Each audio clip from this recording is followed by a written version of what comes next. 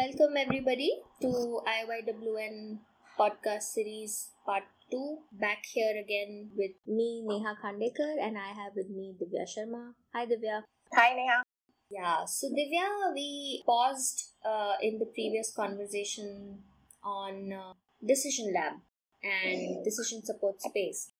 So I was thinking that it would be interesting to actually hear from you because you have been talking about Decision Lab for a while now with me. So Yeah. please tell us how you started thinking about this whole idea and even how you got interested in decision science, in the first place. Yeah.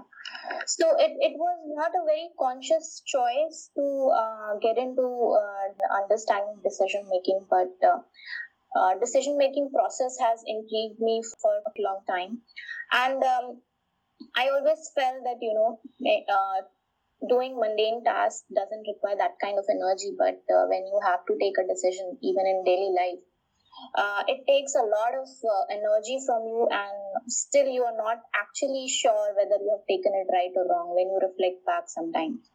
So decision making process itself is very overwhelming process for anybody, and especially when it comes to natural resources or water systems for that matter, it becomes even more difficult because these are very complex systems, and even when it comes to a linear system, it is very difficult to understand all its factors and boundaries, and then trying to take decision for any outcome is even more difficult, and now for complex system it's even more daunting.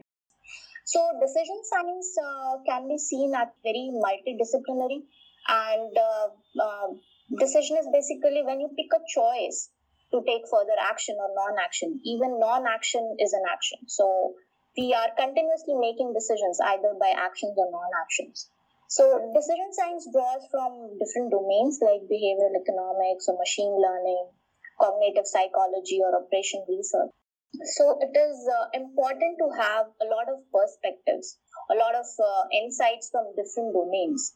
And I thought IYWN can be the best place to start because we are actually trying to break silos, and why not discuss on how they are taking decisions in their domains and then reflect back on our own biases. Like the way we discussed in our DSS blog that we are inherently biased when we try to take some decisions because we have our past and the way we have been trained, and that gives us a very narrow perspective on whatever we are trying to see. And in water domain also that is true.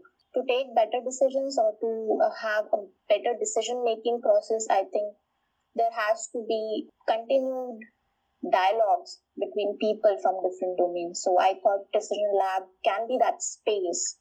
And normally people see it as when we talk about decision science or decision support, people talk it as systems.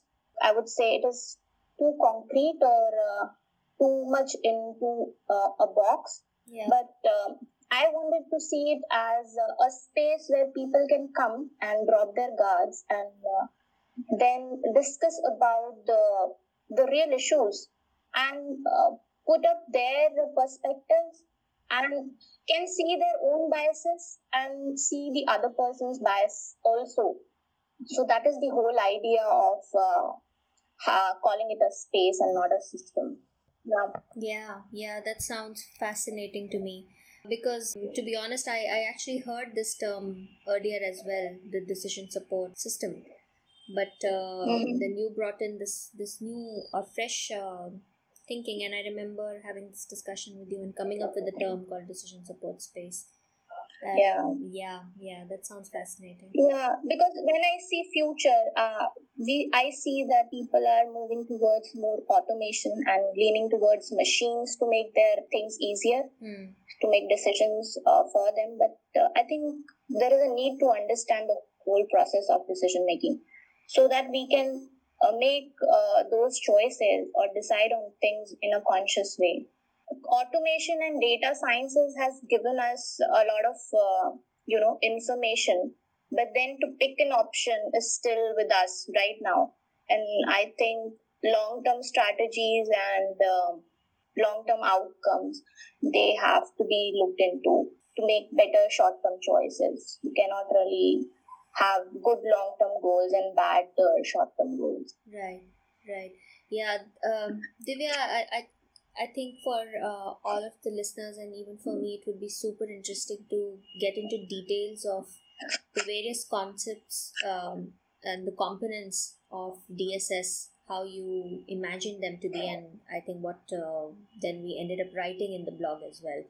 So perhaps Yeah. we will continue doing the discussion about those in the next podcast. Thank you, everybody, for joining us today, and thanks, Divya, for being here with me.